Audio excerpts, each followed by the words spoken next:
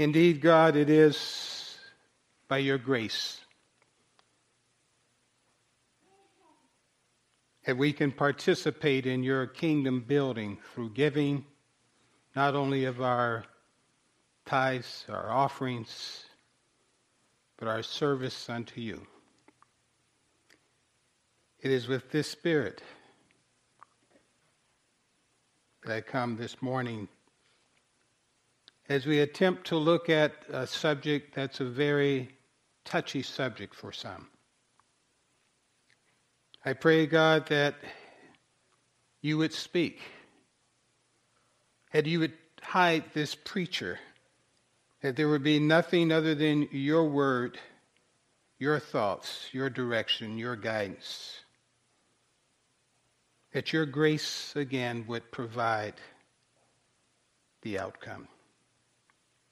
Thank you for the awesome privilege that I have to stand before your people, this community, with your word. In the precious and matchless name of Jesus Christ. They all said. They all said. Amen. They all said. Amen. Indeed.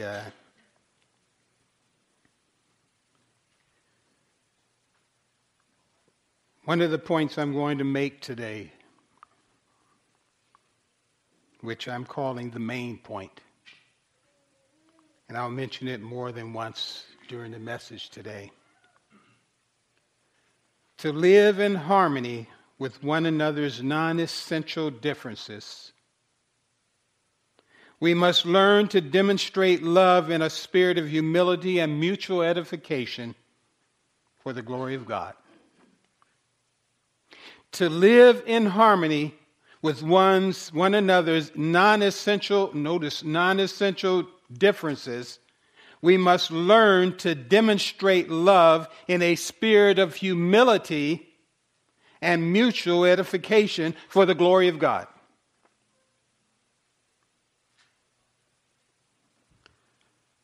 I'm going to come back and unpack that a little bit later on and kind of get into that, because I think that when you talk about this topic of judging or judgmental attitude or judgmentalism, it creates some challenges for us, all of us.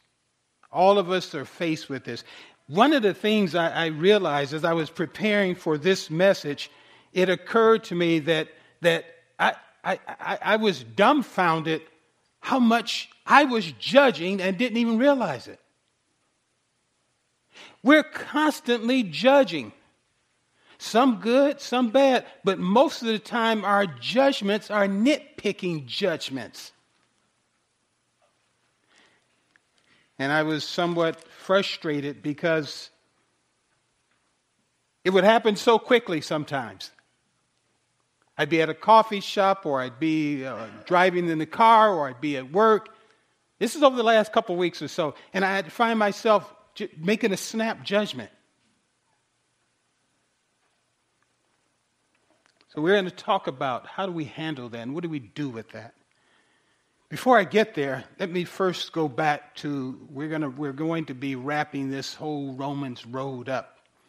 And I have the privilege of again closing it out for next Sunday. In the first 11 chapters of Romans, Paul unpacks what he calls it this new vision, this new vision of God's righteousness. And so for the first 11 chapters of Romans, you're into this doctrinal, all this stuff that basically says that here's a new vision of God's righteousness, and it is in the person of Jesus Christ. Christ is the righteous one, the one whom God has sent forth. Galatians 4:4, Paul talks about, for this time, God sent forth a son. And that vision of righteousness has been manifested for us. The believer's righteousness in that whole 11 chapters, it's in there. It's this conversation of justification, the believer's righteousness, that seems to have a vertical and a horizontal aspect to it. Our connection with the righteous one, Jesus Christ, is the vertical connection. But then our connection is expanded because we connect horizontally with those who are in the household of God, those who are believers in Christ. We're connected as family on the horizontal sense. We have been baptized into Christ. Paul talks about it in the 6th chapter of Romans. We've been baptized into Christ. That means that we are now connected with him. And so symbolically, his death is our death. His resurrection is our resurrection. We have been resurrected to a new life in Christ. We've embarked on this newness of life journey. In those first 11 chapters, and Paul lays out the doctrine, which is the very foundation for everything we as Christians believe. It's the sine qua non. It is the essential piece of everything. I've said it before, I'll say it again. If you have no other scriptures to read, the book of Romans sets the stage for everything. And now Paul does something interesting. Because in chapters 12, all the way to chapter 15, he's going to talk about this new journey and the ramifications in the horizontal sense. Interpersonal relationships. Stay with me now. He's already dealt with this relationship, the relationship with God. I have said to you before, I'll say it again. We have been put right so that we can put right the world. God has justified us. He has given us a new place. We've been connected to his family. We are now moving into a place of a relationship with God. But part of that newness of life is our connection on a horizontal sense with those that are on this journey with us.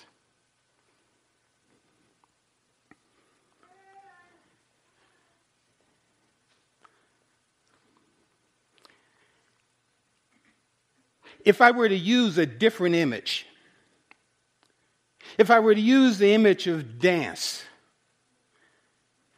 that we have been invited into this dance of righteousness. And God, as the divine choreographer, has revealed this dance through his Son. And his Son is the master dancer. And we have been invited to follow his moves because he makes the right moves as we do this dance. That's what being a disciple of Christ is about. We follow our master dancer. We move when he moves. We imitate his moves.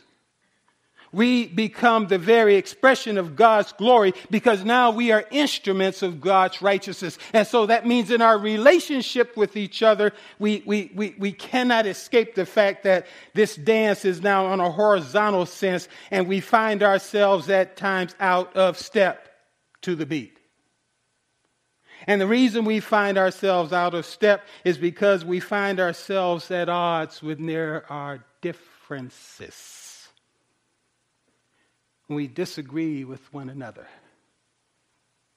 And we've learned to be very subtle about this because it's kind of a thing we don't talk about. We're constantly making snap judgments. We don't like it if somebody wears a certain outfit to church. Why would he wear that? Why would she wear that? That's not what you wear in God's house.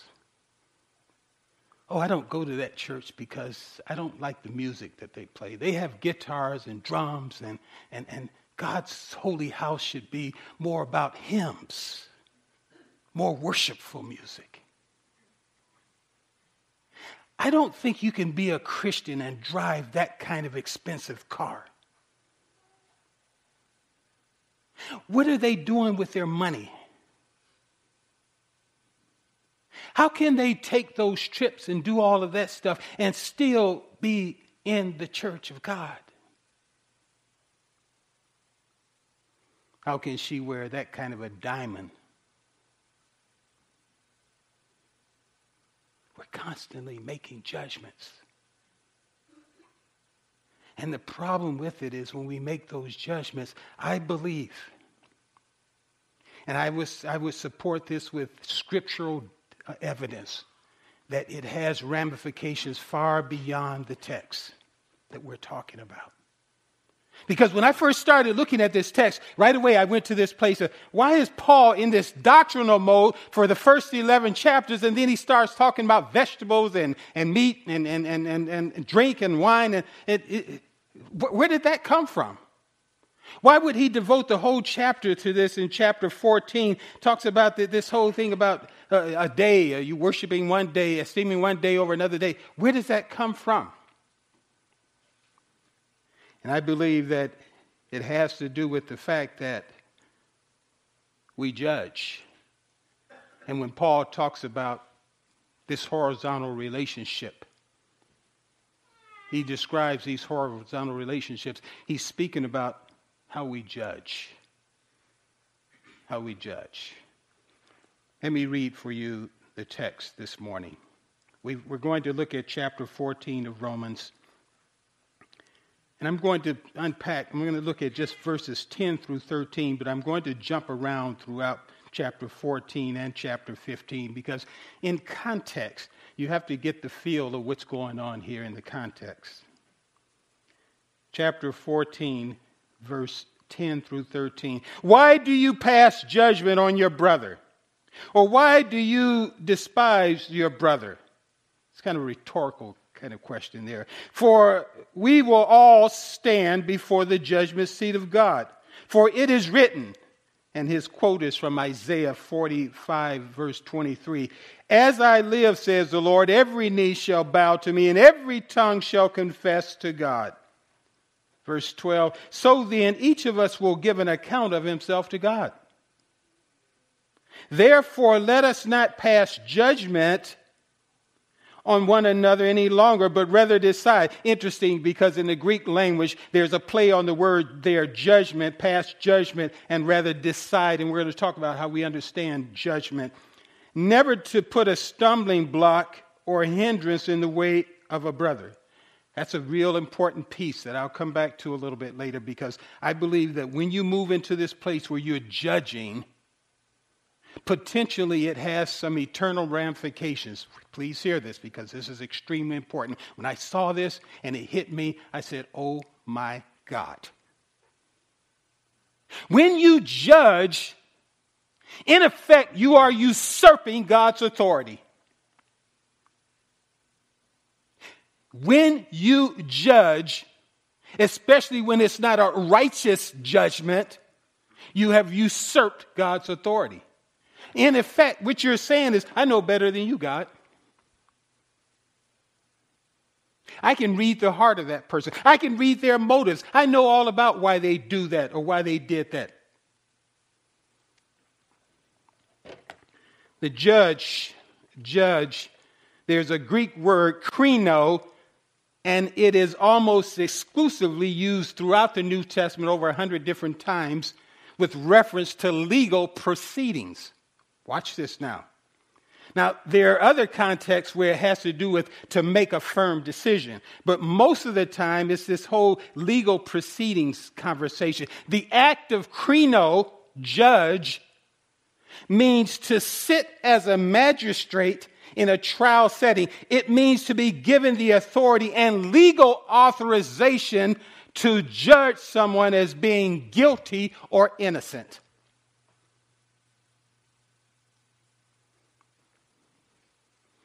When someone acts as a judge, they hear arguments of the defense and the prosecution, they review the law, and then they proclaim a person is either guilty or innocent.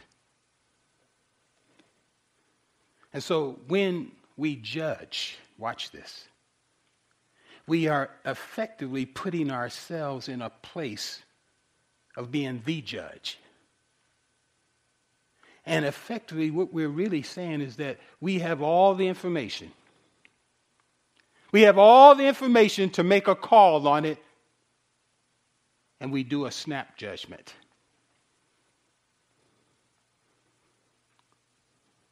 You might say, well, Pastor Ali, I remember reading in 1 Corinthians 5, somewhere around verse 12, it says something about we can judge.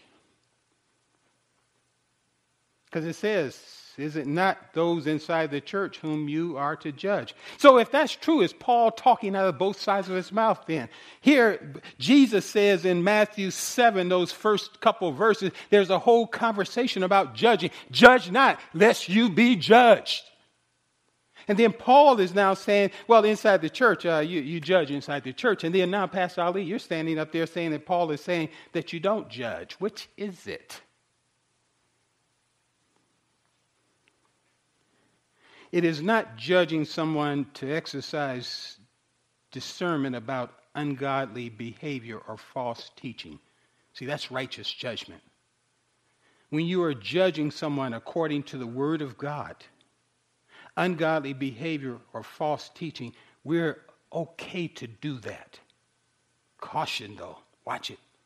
When you do that, be very, very careful. You may be able to do that, but be careful that you don't move into that place where you end up making a judgment call and you are looking at the what in the other one's eye? The speck in your brother or sister's eye, and you've got this huge log in your own eye.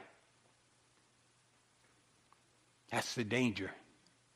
You see, to be a judge, to make a call on something like that, in our context, you've got to make sure that your stuff is together, that you don't have any issues in your own life, and most of us, that is not the case. I know it's not the case with me. So what do you need?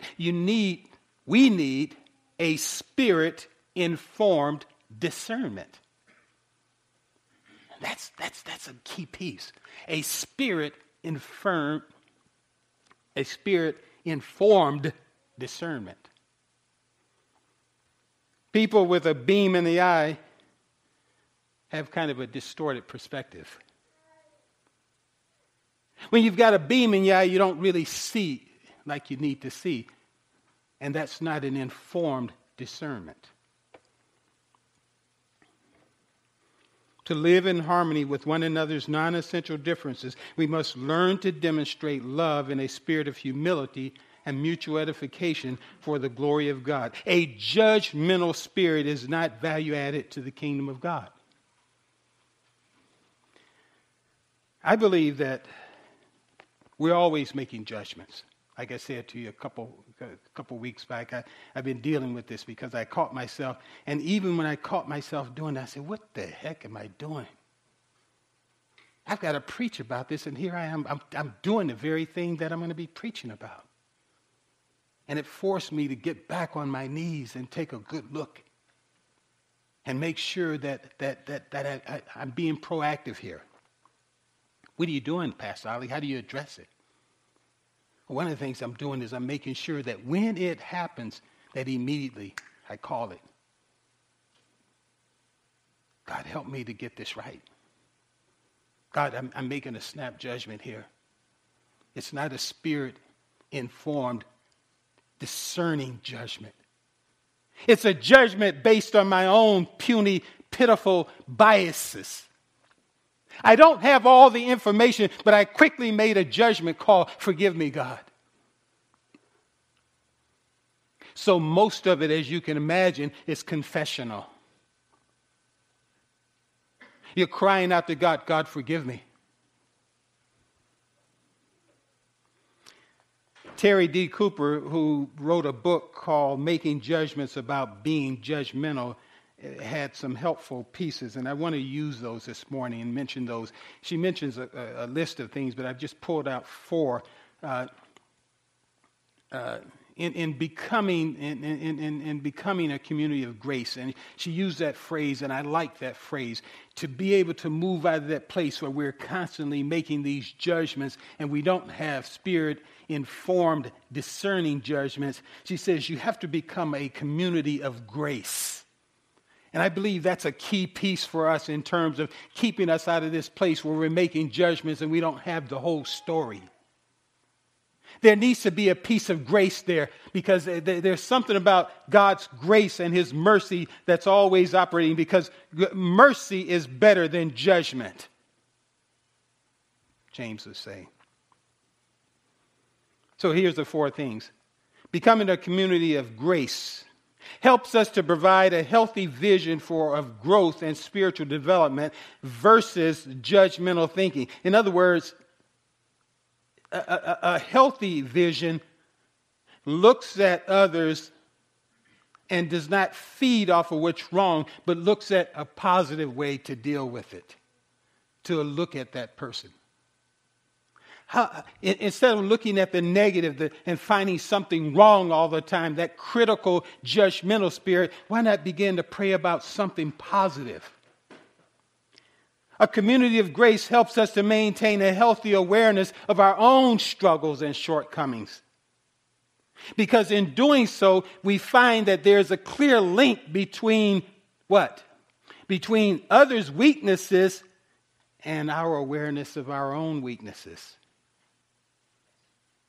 One of my pitifully pet judgments is that anytime I came across a Christian person who drank hard liquor or smoked, automatically, as far as I'm concerned, it's like, they're unspiritual. They're probably going to bust hell wide open. There's no way that you can be drinking hard liquor and all that stuff. And I said, well, wait a minute. When God brought that back to my mind, I said, why did I grab hold of that? What is going on there? And we're not talking about something a long time ago. This is something that just within the last couple of months, I made some quick judgments on people that I come in contact with. And it occurred to me that part of it was because of my own struggle with an alcoholic father. I've shared it before with this community.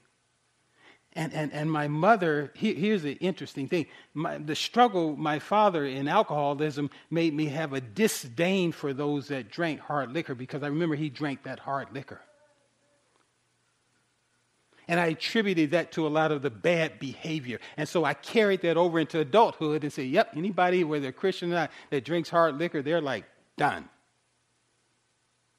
And then my mother, who passed away, bless her heart, she passed away because she started smoking to cope with the situation and eventually died of lung cancer. Anybody that smoked as a Christian, as far as I'm concerned, hey, you're done. See how you can make judgments based on your own failures, your own stuff the negative stuff that's been in your life. Sometimes our deepest area of pain is where we are the most judgmental. Being a community of grace helps us to deliberately practice empathy.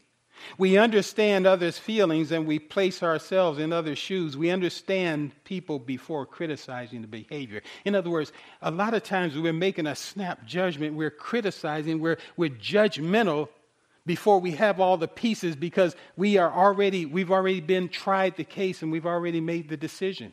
Guilty. And what I'm saying is that some kind of way we've got to figure out how do we give the person the grace, the benefit of the doubt.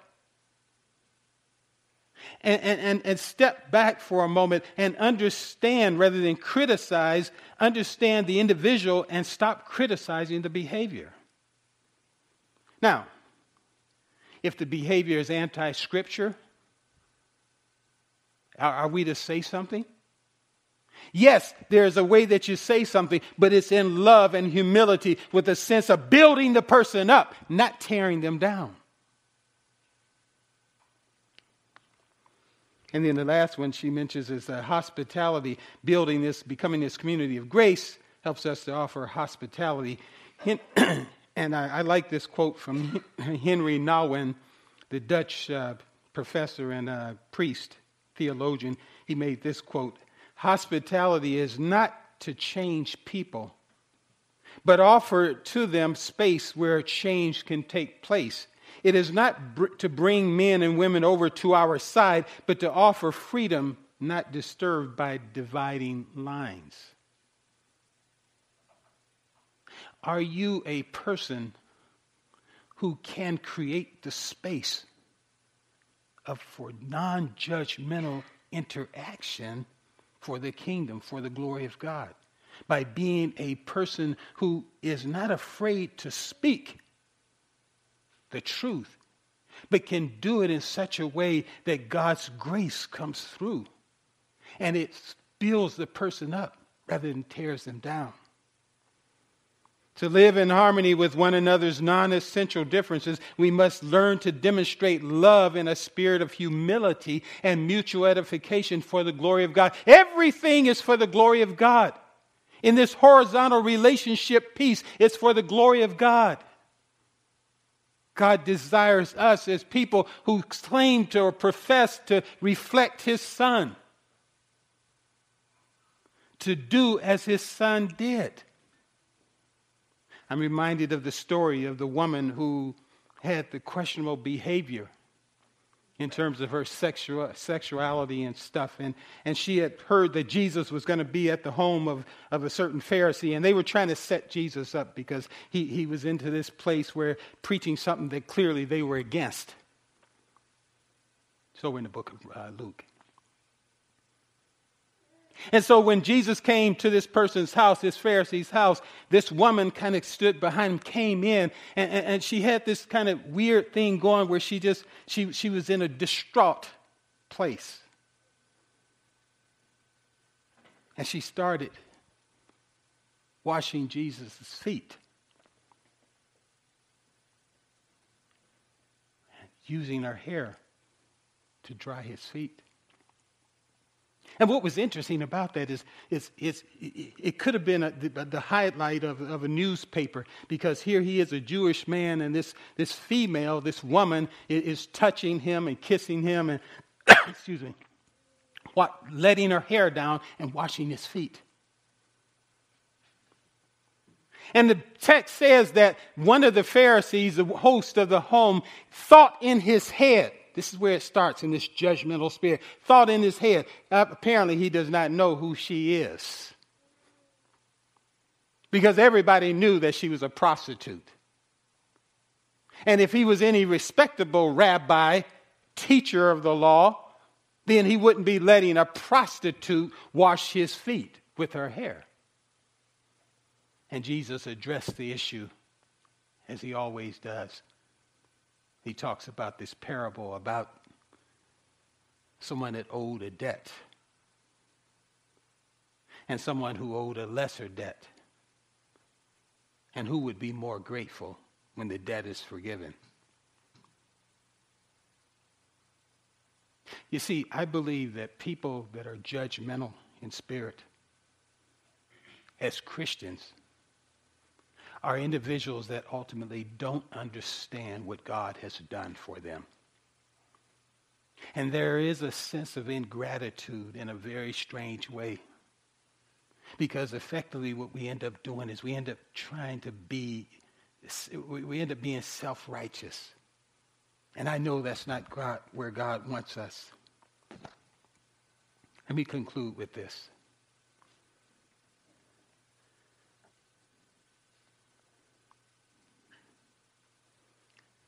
Romans 14, 10-12 says, "For we will all stand before God's judgment seat. So then each of us will give an account of himself to God." All of us one day will stand before God. Every single one of us. And you will give an account. I will give an account. 2 Corinthians 5:10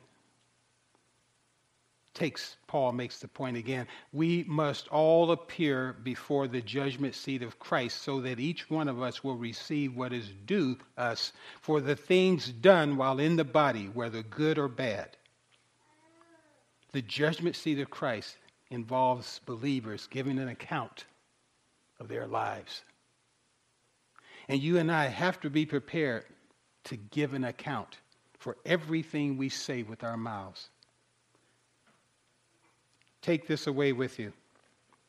1, God accepts those that we're quick to pass judgment, since he already knows better than we their hearts. 2, Christ's death and resurrection makes him Lord of all, even the weak. 3, We have family connections, all of us, because we are a part of God's household. There's not one of us that can dare make a judgment because we are not authorized as judge. And then 4, we will all stand before the judgment seat of Christ one day and give an account. So if you're in that place where